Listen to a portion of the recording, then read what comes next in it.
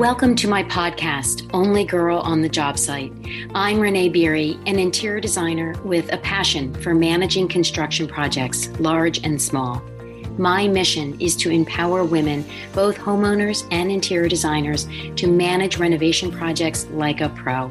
My goal in sharing my knowledge and experience from working in the field for the past 29 years will allow you to avoid the mistakes I have seen and go into projects confident and knowledgeable about the industry so that your projects will be as smooth and as successful as possible.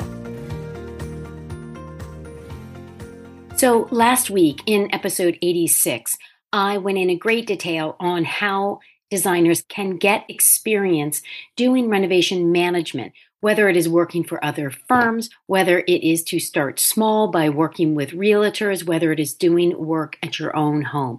It was a very comprehensive discussion about building that experience. And if you haven't heard that, I do recommend you go listen to episode 86 first, because this episode is based on all of the feedback that I heard from listeners as far as their experiences, basically the bumps, trials, and tribulations that they have gone through building their experience. And I want to break out some of the common themes that I heard from so many of the designers so that you can learn, hopefully, from their mistakes, just like you learn from mine through these episodes. So let's get started. Welcome back to the podcast. I'm glad you're here. Like you just heard, today's episode is really based on the feedback I received from last week's episode number 86 on how to get experience in the business of renovation management. So I know I've said this before, but I really do enjoy hearing from all of you. And for those who thought about reaching out but just didn't want to bother me, please go ahead and reach out. You are not bothering me. And frankly, I enjoy these conversations. Well, one, because now we're all going to learn from the information that was shared with me this past week. We're going to learn from other people's issues and concerns and, sadly, mistakes along the way. And hopefully we can all avoid some of those in our own professional lives. And I believe that we are building a community that really wants to lift up the interior design industry, which is truly my largest goal for creating this safe space to discuss all things renovation management. The other piece is I want to make sure those of you listening are also receiving the emails I send out. If you are not on my email list, I highly recommend you go on my website and sign up for the weekly emails. Now, I promise you I will not spam you. I don't have time for anything like that. I certainly don't enjoy getting them. But what I do is I send out 2 emails, one about this podcast, and the other on Fridays. I send an email to designers specific to our industry, whether it's a topic that's coming up, whether it's a topic that I just experienced that week, whether it's a bigger topic that we need to continually discuss, whether it's pricing, whether it's scope creep, everything in between. It's a really wonderful email, and I get such great feedback from that one email. And often that's where our conversations get started.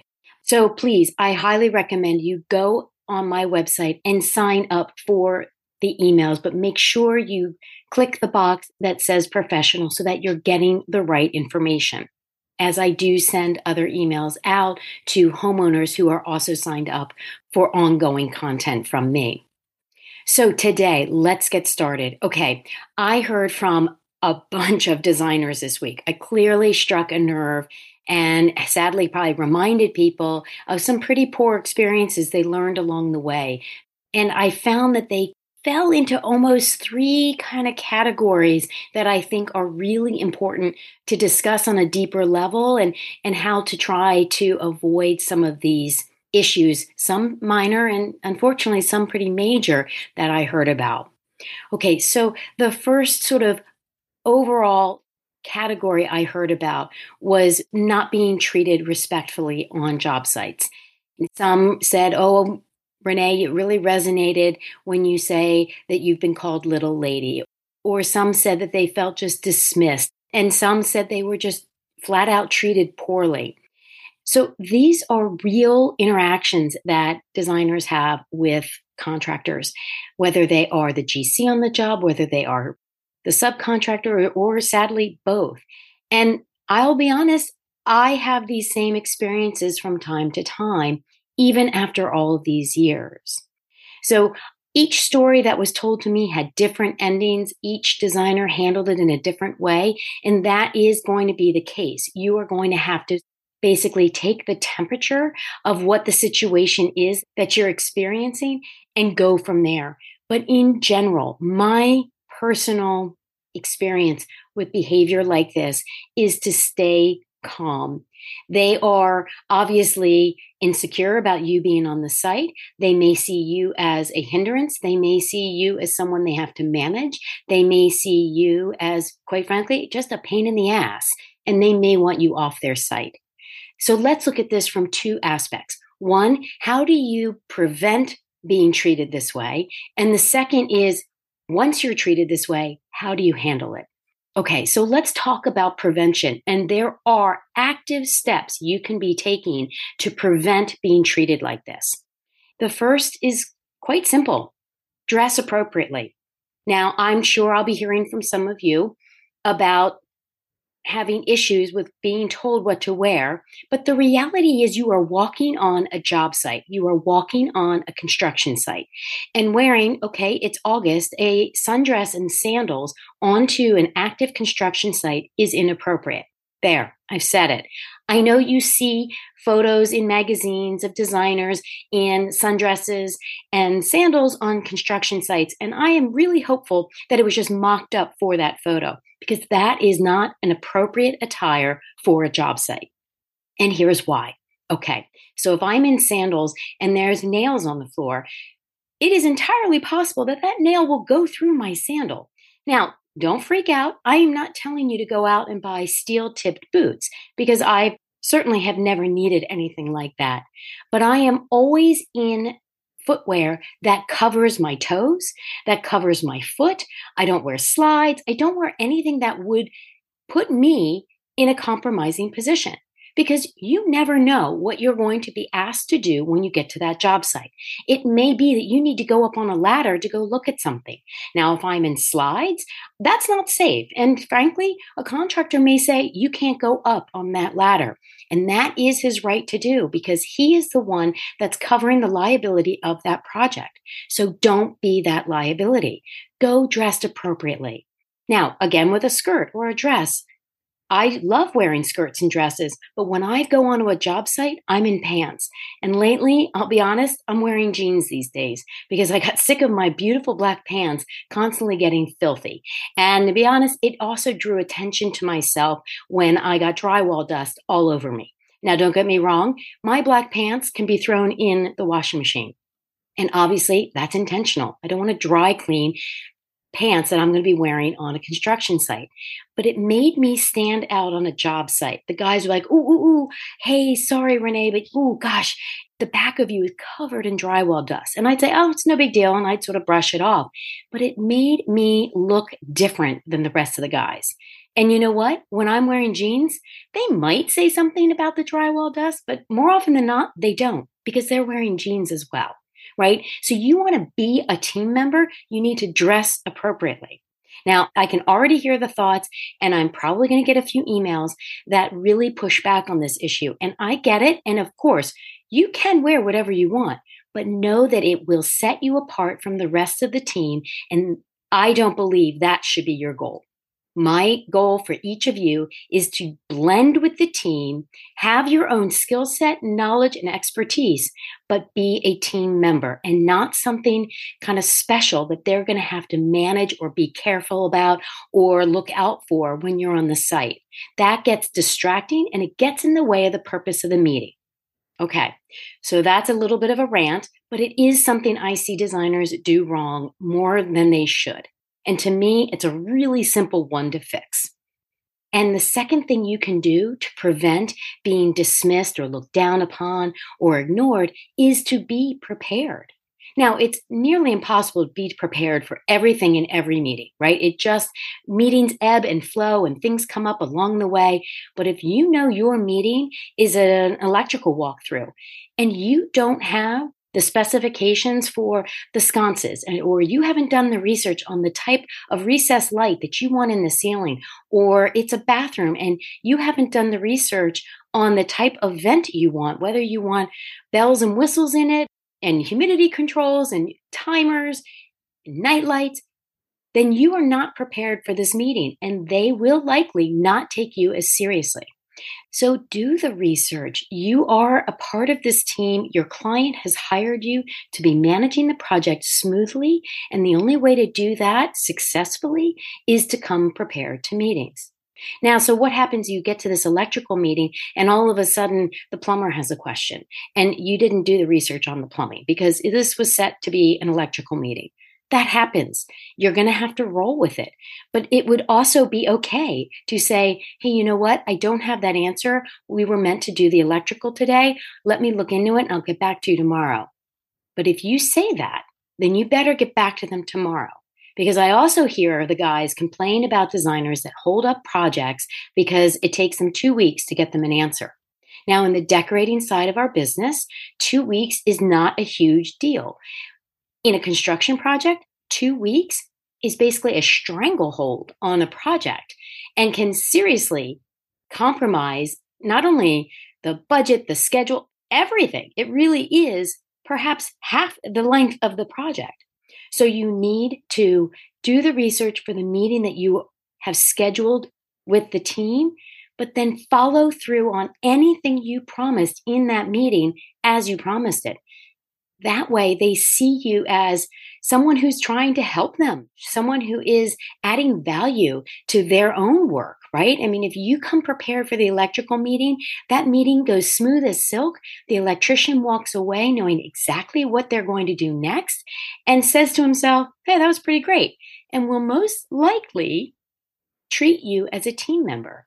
So God forbid in the future, if there is a whoops and you created the whoops, he might do you a favor, help you out a little. Who knows what that may be? But that is how you create the rapport that is critical on a smooth and successful running project. Okay, so that's preventing being treated that way. And quite frankly, what I do for each and every meeting. But that does not prevent me from being little ladied along the way. And honestly, it did happen about a month ago. And it was a glancing blow. Don't get me wrong. It was not this horrendous situation, but it does still happen. And what I've said in the past and what I'm going to advise you now, if you haven't listened to past episodes where I've talked about this, you need to evaluate the person doing it. And I mean, in a split second, you need to evaluate, is this guy being old-fashioned, old school? He's an older gentleman and maybe he means it in a nice way, slightly obviously demeaning, but not necessarily in a derogatory way. Or is this guy completely cutting you off at the knees, trying to be an ass and put you in your place, right? There's pretty much those two avenues. So let's go with the first guy, because I do come across older gentlemen who have been doing this business for decades before me, probably have grandchildren my age. When they little lady me or hun or sweetie or dear, I quickly evaluate and I think, okay, this guy probably talks to a lot of people this way. He's not meaning it in a demeaning way to me. He isn't accustomed to seeing women on a job site. Be aware that women are not typically on job sites, which is what we're trying to change. So I usually turn it around and say, if they call me little lady, I'll say something to the effect of, I love that you call me a lady. I'm not so little anymore, but I miss those days. Just make something light of it, make a point, and then move on. He does it again, then that's another issue. That tips into the scales of the guy who's being a jerk. Now, I have come across those guys, and there's two ways you can handle them. You can stand your ground, tell them that they're being offensive, and ask them to stop.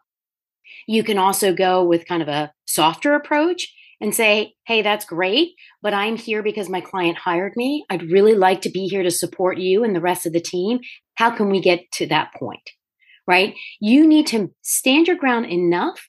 I personally don't go with the first option because I'm not looking for enemies. One, because projects last for months on end and I don't want to dread going to this project every day because that guy is going to be there and we sort of have this standoff going.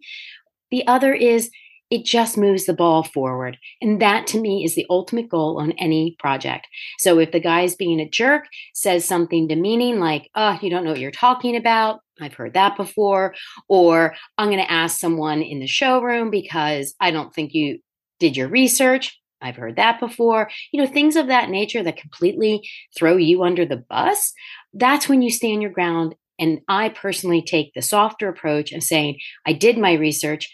Happily go back to that showroom. I'd love to hear if there is another option because I wasn't told about them, right? That's something that is completely understandable and possibly happened, right? Because the information you have is only as good as the information you received.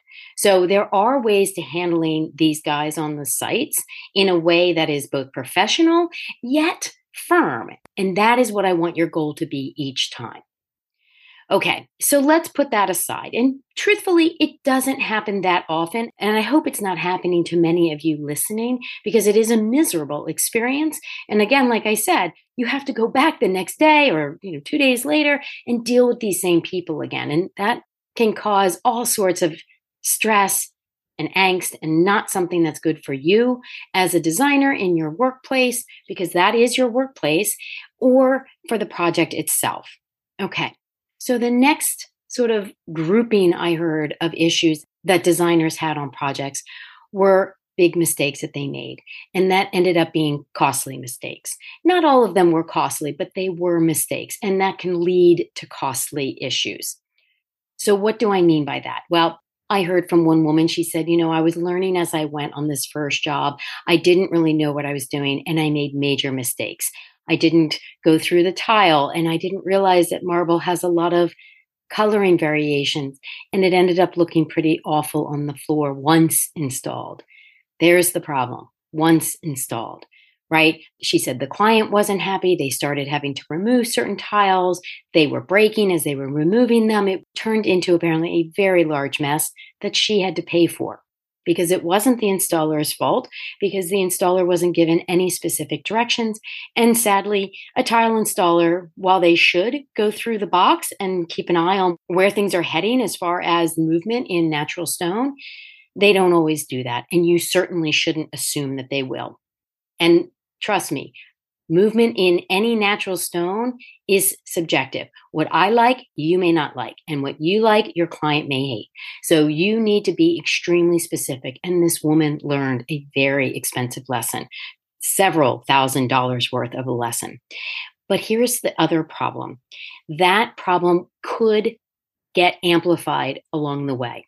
Okay, so who saw this problem? Obviously, the client saw this problem because stuff had to be removed and then put back in. She had to buy more material. It wasn't from the same lot. She got lucky, she said, but it was just a complete mess. And it can turn into that very quickly. So the client is probably wondering if this designer was a good fit for the project. Were they a little too new to be trusted with this expensive installation, right? So that's a problem. That client might be hesitant to tell their friends about this designer and refer her to another project. This was a small contractor, one of those mid-size I talk about, not a huge firm, but the contractor saw that. Now, the contractor didn't have to eat any of the money that was spent to replace all this, but he too saw that this designer missed something that probably shouldn't have been missed if they'd had a little more experience, and will likely not think of them for the next project. Therefore, we're losing work, right? We're losing pipeline work by this one mistake. And then, of course, there's the obvious. There's the expense that this designer had to fork over in order to fix this mistake. And so she said her profits on this project were pretty much cut in half. Right. And that is a massive problem because not only has she cut her profit in half, she has shut down some incredible marketing opportunities had the project gone smoothly. And so who knows what future earnings she also just lost. So these are the kinds of mistakes that I see designers making because they want to learn on the jobs as they go. Now, If you listened to last week's episode, you know that I said that that is a way to gain experience. But now you need to hear that there are costs involved, whether it is literally out of your pocket or future work costs that are involved by learning on this job and sadly making mistakes. So that was another round of a couple of designers. One had a problem with a deck that they installed and they didn't have any knowledge on decks and it had to be ripped out and replaced. Same deal as the tile, right? Money out of the designer's pocket. The people involved in the project, including the client, saw that the designer made a massive mistake. And I can pretty much guess that there were no referrals based on that one project. Now, if you're only doing a couple of projects at a time, you really can't afford to be losing referrals from those projects, let alone the cash, right, out of your pocket. So those are issues that need to be monitored very carefully.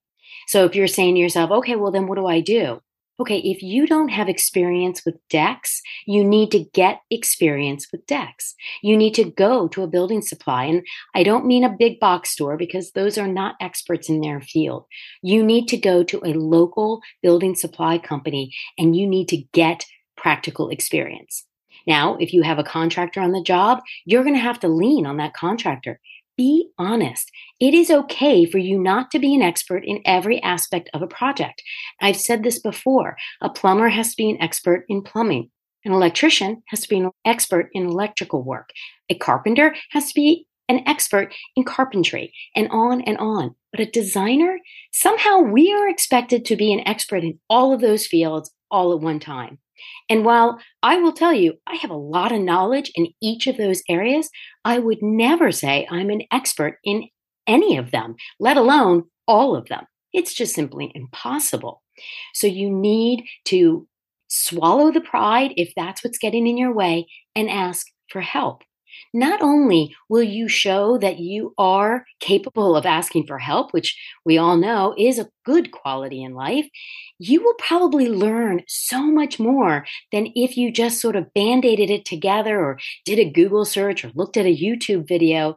And the contractor will say to himself, hopefully, hey, you know what? She's willing to ask me for help so that there isn't a situation on a project that one has to get ripped out or get screwed up or the client is mad, because that doesn't reflect well on the contractor, even if he has nothing to do with the mistake, right? Projects get delayed or prolonged. Everybody's reputation sort of gets sullied in there together. So everybody benefits from a project going smoothly. So please, if there's an area that you aren't familiar with, please ask. Ask either a contractor that's involved in the project or go source out a building supply or a tile store or a paint store, whatever it is you're dealing with. Go find the answers you need before you stand on a job site and give advice as if you know more than you do. Okay? That's how you're going to get the experience. And then lastly, I heard from several people who frankly took on too many projects, too big, all at one time. I am going to tell you that managing a renovation project of a medium to large size is a lot of work. There are a ton of moving parts and pieces throughout the entire project. It's a lot to manage, it's a lot to stay on top of, and it's a lot to get it all right each time. Is it impossible to do? Absolutely not. But if you are not confident in your skills, you are taking on too much too soon. And I know some people say, well, I'm just going to white knuckle my way through it. I think I know enough. My advice is to stack these projects. Don't turn them down, but stack them so that you are not trying to do 3 projects all at the same time in different areas of the home, right? So if you're managing a kitchen full gut at one house and you're managing a small addition family room with a fireplace and a powder room in another, and you're managing 3 bathroom guts in a third, you are all over the board as far as the sources and the trades that you are using. Everything from appliances for the kitchen to plumbing for the bathrooms to fireplaces and inserts and chimneys and masons.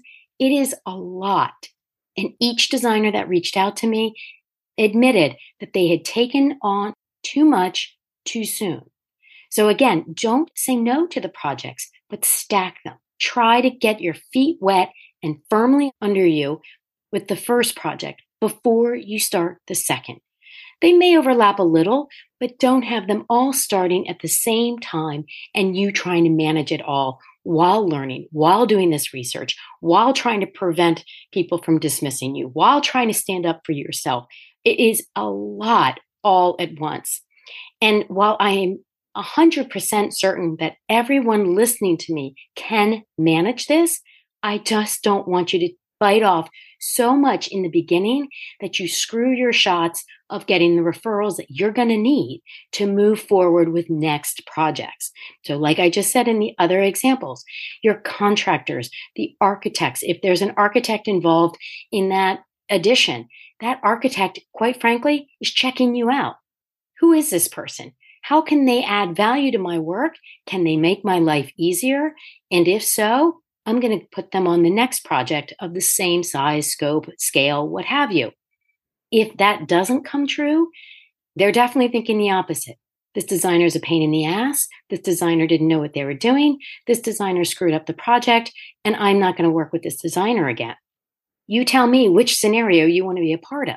So it is really important for you to be learning as you go, but learning in a logical and informed way, and not just brazenly taking on projects saying, I'll figure it out as I go. You may get lucky, but as I tell everyone in my orbit, luck runs out. You are better off coming with knowledge, skills, best practices than you are leaning on luck. But it is entirely possible, and I'm the first to tell you, I want to encourage you to do it. I don't want this episode to freak anyone out or scare anyone off from renovation management. I wanted to temper the designer's expectations. I want you to see that you are human. I want you to see that this is a new avenue for most of you listening. And for those of you who've been doing it for a little while with small projects, fine. You're the one that can start stacking the projects going forward.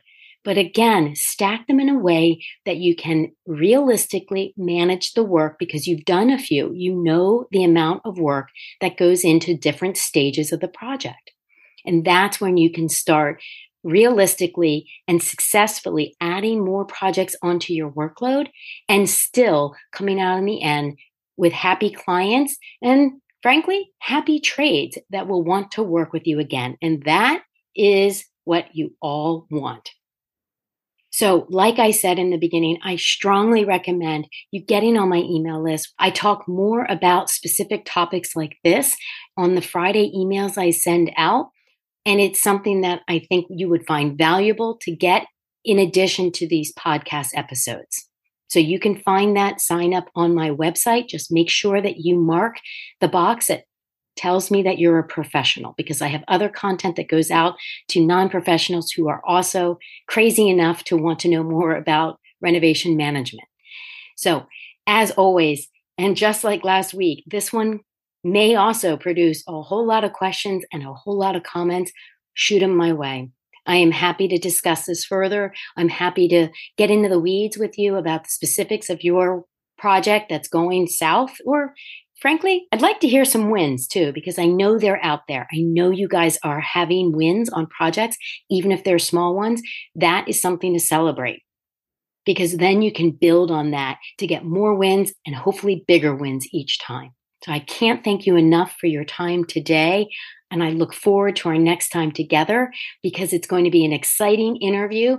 I hinted at it 2 weeks ago in episode 85, I think. I don't want to spoil it, but it is about photographing your work, and something that every designer needs to do more of. So I'm really excited for next week. I can't wait to share my friend with you and all of her expertise. But until then, I thank you for your time today. Thank you for listening today, and feel free to join me on social media at Davinia Design in order to stay up to date on the latest happenings in my construction world. There is more detailed information on my website for my signature courses for both homeowners and designers, as well as other material to help guide you through a successful renovation project. Make sure to follow my podcast so that you get notifications of new episodes so you don't miss a tip. If you enjoyed this episode, spread the word. Leave a review and tell your friends who are starting or are mid-project. And thank you again for listening today.